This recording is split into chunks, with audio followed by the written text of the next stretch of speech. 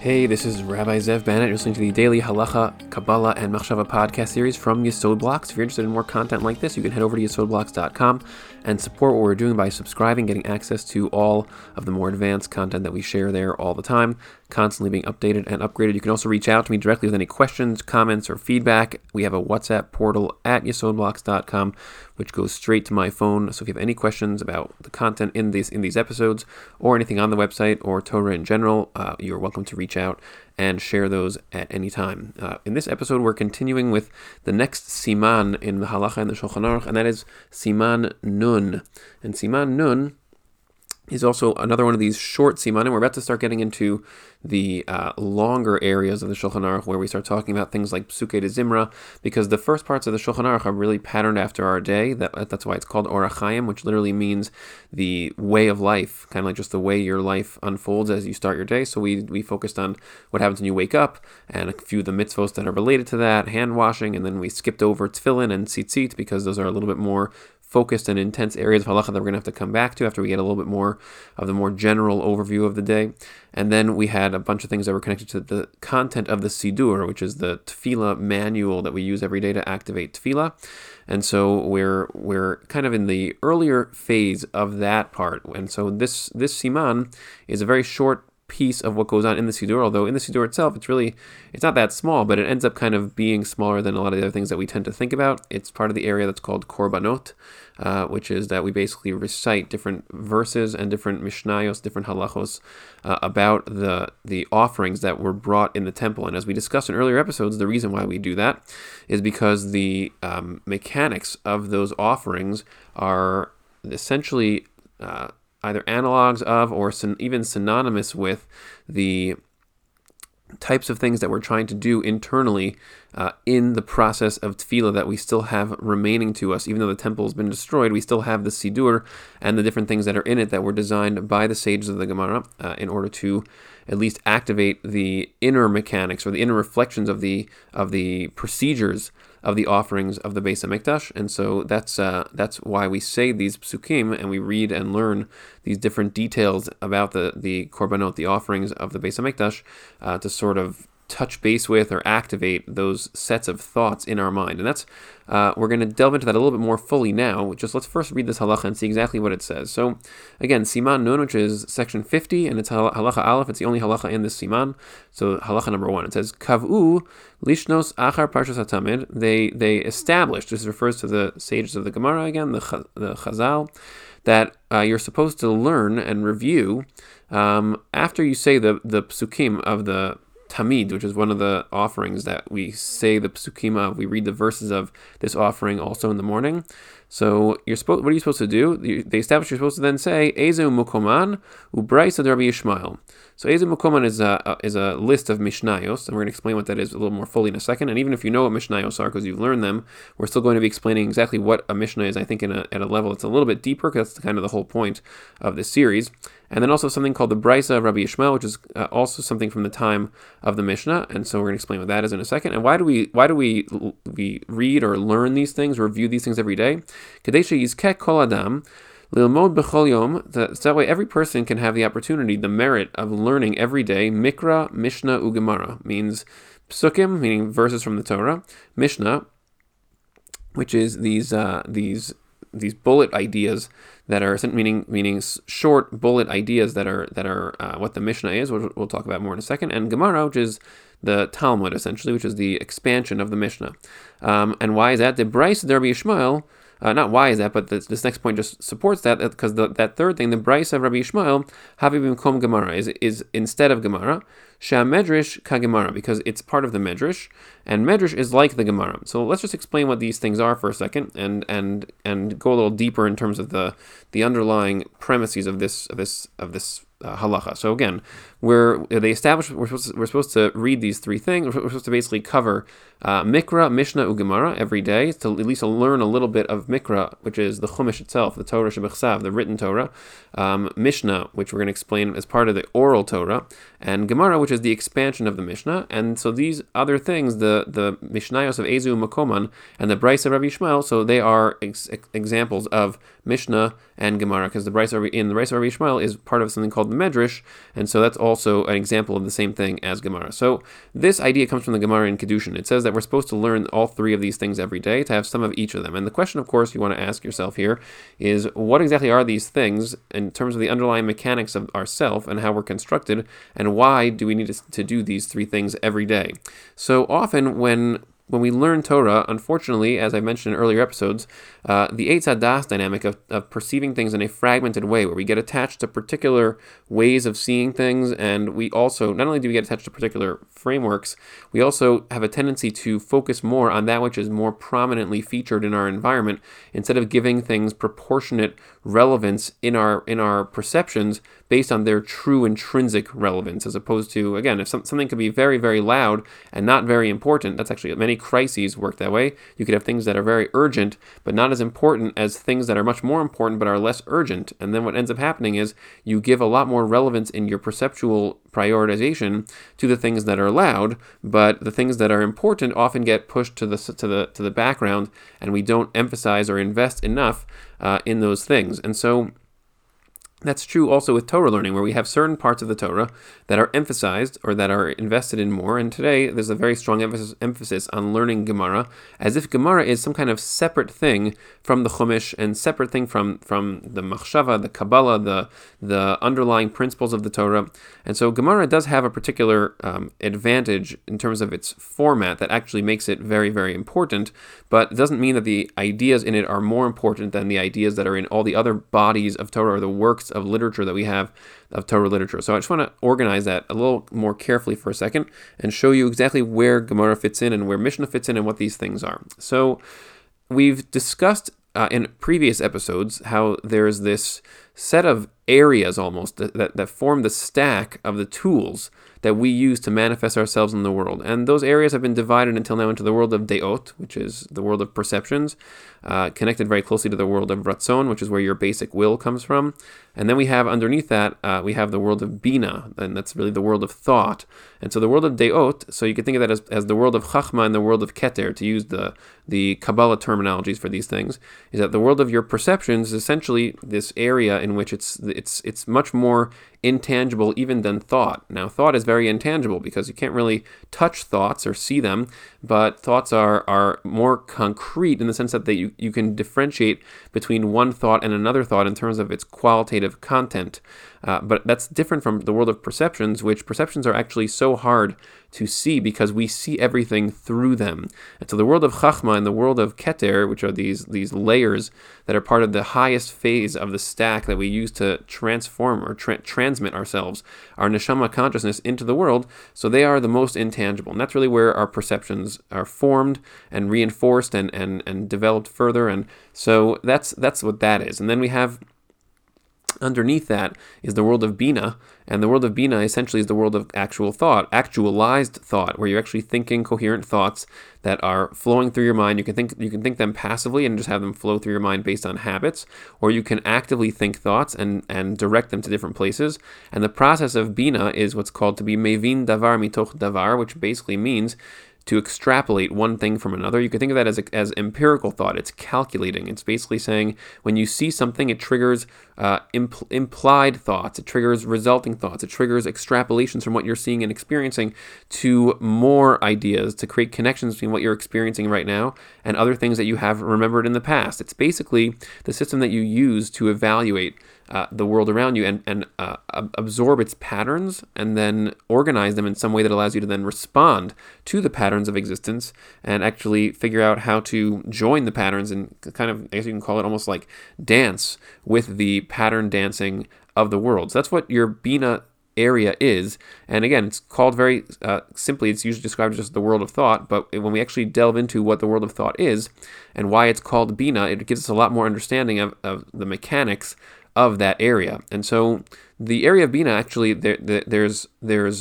you could think of it as like, we have a hard time today quantifying people's intelligence, and we don't even like to talk about it. Well, some people are smarter than other people, or better at math, or better at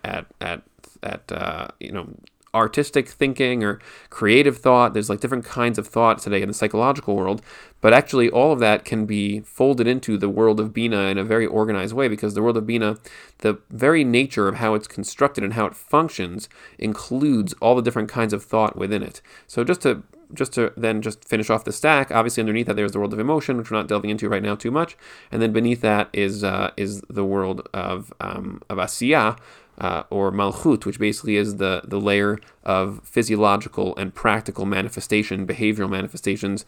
So that's the bottom of the stack. So the reason why I expanded out a little bit the Bina discussion here is because that's exactly what this halacha is about. So when we talk about Mikra, Mishnah, and Gemara, so Mikra is the Chumash. We've discussed in earlier episodes how Torah Shebechsav, what it really is kind of like it's the fixed and permanent aspect of Torah. You can think of it as like the starting point that never changes. And so you have this fixed set of data, and it's just fixed information, and then everything else, like the understanding of Torah, the layers, that what it means in every permutation, every situation, so is all what's called Torah Sheba'al Peh. And Torah Sheba'al Peh, it's kind of like, when you see a person, when a person says something, so the words that they say are fixed. And what you want to try to do is you want to listen to the words they say and then get a sense of what they mean. Like underneath, what do you really mean when you say those things? And what you mean, there's a kind of like a very broad array of meaning. There's obviously all the thoughts that are there. There's the feelings they have. And so Torah Shebechsav is like this fixed data point, just like the words you say. If you tell somebody, I love you, so then that we all use that phrase. It's a fixed data point. We all say the phrase, I love you, to people that we love. But the actual underlying Torah Sheba'al Peh, the oral Torah of that phrase, for each person varies dramatically, because first of all, the you is a different you in each situation, and the quality of that love varies even within a relationship. There are times you love in different ways and different amounts, and so the saying of the words I love you is kind of like the Torah Shebechsav here, and then the underlying meaning of it and all its associated thoughts and feelings and perspectives, that's all the Torah Sheba'al Peh. And so when we think about that in terms of actually the bodies of Torah, so Torah Shebechsav is that, but then we have the Mishnah. See, because what happened was, historically, people used to essentially know all of the underlying meanings of these things. And what I mean by that is that when you were exposed to Hashem in the very beginning of the story in Parshas Yisro, in the Chumash, with the whole story of Hashem ripping open the heavens and the earth, and then revealing himself to all the people in his fullness, and people actually were able to see past the barriers in their mind and experience the connection between themselves and Hashem more deeply. So then that led to the next phase, which was now trying to absorb all of the underlying meaning of existence, and then seeing how that is expressed in the fixed words of the Chumash itself. So the Torah Sheba'al Peh, when the Gemara says that we receive the Torah Sheba'al Peh and the Torah Shebechsav, so that's what that's referring to, is that we got these fixed data points about existence, which is Torah Shebechsav, and then we also received this very extensive internal set of ideas and understandings incrementally over time, because the people couldn't really hang on to all of it at once. And so we had kind of like what was said and what was meant. That's basically, if we wanted to simplify it to that. And so then over time, the what was meant began to get lost, because even like if somebody talks in a certain way and phrases things in a certain way, you might have a hard time sometimes remembering exactly what they mean, because what people mean is a much broader array of information than just what they say. And so it's actually often very difficult if you're not constantly trying to stay in touch with what people mean. So then what ends up happening is your das tov vara starts to fixate on what they said, and then you say, but you didn't say that, or you said this, and I thought you meant that, and then that's how arguments start, because people are not really trying to genuinely listen in order to understand what was meant. And so that ends up causing serious fracturing in relationships, because there's simply misperceptions of what was intended. So the people started to forget the Torah Sheba'al Peh in that way, and then there were different people along the way who started to actually write down and start taking notes and trying to summarize and organize all these different meanings of the Torah Shebechsav and the underlying principles of existence into ever more concise and distilled forms, until they basically reached this final form, which Rabbi Yehuda HaNasi, about 2,000 years ago, compiled the ultimate distilled form of this, although there were many other forms as well that were included. And so his is basically just bullet points. And the way it's supposed to work is there's these very short bullets where you read one, and it's supposed to trigger a whole set of thoughts that are things that we kind of, again, at that time people still remembered a lot of Torah Shebaal Peh. They just couldn't really always access their memory of it because there was just so much to remember. So what they would do is they would have these bullets, and then when you read a bullet, which is a Mishnah, then it would trigger a whole cascade of thoughts, and these are thoughts that you already had, and you'd remember, now I can remember, what were all the lines of reasoning, what were all the implications, the arguments about this thing. And that's what the Mishnah is. The Mishnah is basically supposed to be these trigger phrases that allow us to then sort of remind ourselves of, what were we talking about? And you say one line, and then it's like, and you were saying this, and then I was saying that, and then you thought to look at it this way, and then my perspective was this other way. And so then we can actually flesh out and expand the reasoning, the picture, the understanding, the different sides, the different parts of the particular topic. So that was what the Mishnah was. And then even that began to fail because people actually couldn't even remember the reasoning, the understandings, the associated thoughts. And that's what when the Gemara comes in. And the Gemara is simply the expansion of the Mishnah. It's the fleshing out of the different lines of reasoning, the different arguments, different ideas that are embedded in the Mishnah. And so when we learn that, what we're really trying to do is we're trying to access the whole picture that the Mishnah is embedding or embodying. So that's the world of Torah in terms of the three things that are mentioned here in the halacha. Now, why is that significant to do every day? And what is this, how does this tie together with the area of Bina? Well, the area of Bina, the way that our mind works, at least one piece of information about how the world of Bina works inside of our thought space, is that our mind essentially, it likes to, again, because of Das Tov Hara, it flows in a very, habituated kind of way. So what that means is that the active thinking means that you actually build. You can think of your mind as if it's a garden. So gardens that are not tended very well, that are not really, there's not a lot of landscaping going on, the plants that grow there simply become more and more and more entangled over time, and it's harder and harder to move from one part of the garden to another one. And then whenever you actually actively try to landscape the garden, you can form new paths in the garden and get from point A to point B and explore areas of the garden you've never seen before, and you can add just more access to the garden's larger area. And so that's what the world of Bina is exactly like. So there's a concept in Kabbalah that when you learn Torah, you're supposed to be mitlabesh in it, meaning you're supposed to dress yourself in it. So if you learn a concept, so you're supposed to actually first learn the bullet point, which is the Mishnah, and then you're supposed to actually fully dress yourself in it and live it. Now, what does it mean to live it? So it means to actually think through all the way from just the initial point to all of its possible implications and really see it as if it was something which you were experiencing right now. So I'll just give an example of something like that for a second. So let's imagine that you got in a fight with your best friend, your spouse, or a close family member, or a friend of yours. And when you're in a fight with somebody, so what happens is you get very involved in that experience, and so you get emotionally involved. It's very intense, and you also have a lot of perceptions of how you see them and how what's wrong with what they're saying, and you start thinking through. And you really, if you get very involved in the fight, you start to think through. Here are all the things that I disagree with, and this point that you said I don't agree with that, and you kind of work through all of those types of thoughts.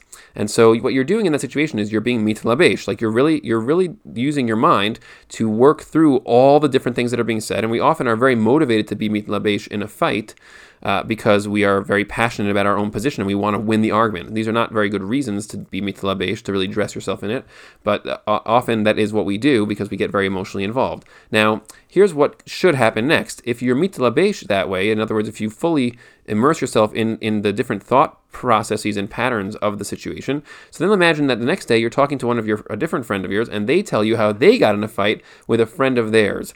Now, if you are using your mind actively, what you can do is you can then imagine the fullness of that experience, of what it really means to go all the way deep into the details and live through all the different aspects of the fight, and you can basically empathize with them more fully because you actually have a full experience of all the thoughts and all the thought patterns that come with that kind of an interaction. So, but often we don't do that because we let these things happen passively. We don't actively make our mind do this hitlabshut. Instead, we kind of just do it. It just kind of happens to us, and then when we talk to somebody else, so we're so busy in our own minds, in our own perceptions, that we don't even really let their experience become something that we even focus on in a deep way. And so what this is doing learning Torah in this way, when you explore deeply, where you take the Torah Shebechsav, you learn a little bit of that, and that's the data, and then you also then learn some of the bullets, which is the beginning of expanding the meaning, and then you learn a little bit of the full expansion of the meaning, which is the Gemara side of this.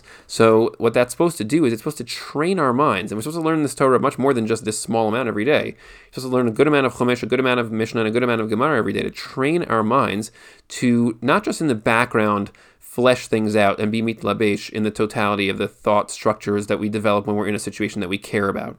Not to just do that passively, but to actively build thought structures with our mind about topics of Torah, and that's because topics of Torah are reflective of larger reality, and it's a longer discussion by itself, but basically to build these thought structures actively in our minds, to use your Bina to basically read something and hear the data point, and then understand a little bit of the meaning of it, and then build out the implications and say, oh, this implies that, this leads to that, and flesh out the whole tree of knowledge there, all the different branches, so that your mind actively begins to explore. And what this does is, there's a few things that it does, but just for the main thing that it does, it allows you to be much more fully expressing of your mind's power, because often our mind is just this thing that we just have, and we just let it do what it wants, and we fill it with random things, and we don't think actively with it. But when you actually direct your mind to this kind of exploration of anything, and Torah is the best thing to do it with, but you could also do it with other things, just to actively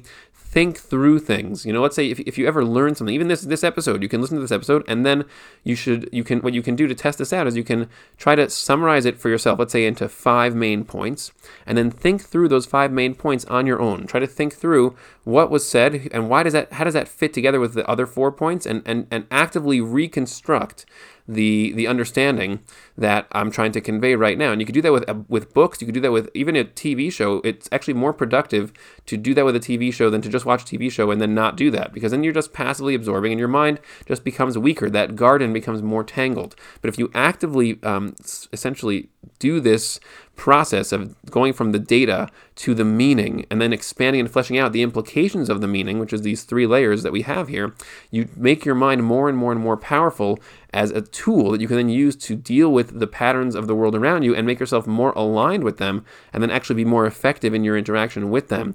And so I cannot overstate how important that is. Our minds are by far the most important tool that we have at our disposal in terms of dealing with the world and becoming what we're actually meant to and able to become. And often it's just kind of like this background tool because of Das Tov Hara. We almost ignore it and let it just kind of do things on its own. But when you actively do this process of thinking through things and then trying to reconstruct them yourself and trying to then connect them to each other and integrate the ideas that you just learned into something which you yourself constructed, you're now making your mind able to be fully fleshing things out.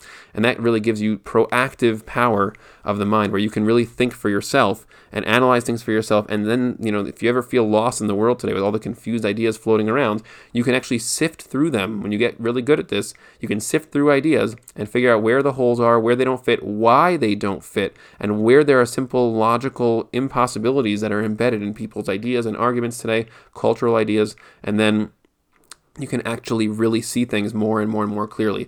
And that's what the Torah is. It's supposed to be a map of truth. And a map of truth is detailed, but also general, and to be able to navigate that map and see it in the world and actually see what's true and what's false, that's actually fulfilling the process. The Medrash describes that in the beginning of existence, Hashem dropped truth into the world and then put all these pseudo-truths all around it, and then that truth is just wandering the earth, and we're searching for it, but there's so many things that look like truth, and we can't tell which ones are truth and which ones aren't, and these are the tools necessary to actually do that, and it can be done. Truth is there. It's accessible. It's out there. You just have to know how to use the tools to actually achieve that. So I hope that was helpful and clear, and we're going to continue with the next halacha in the next episode.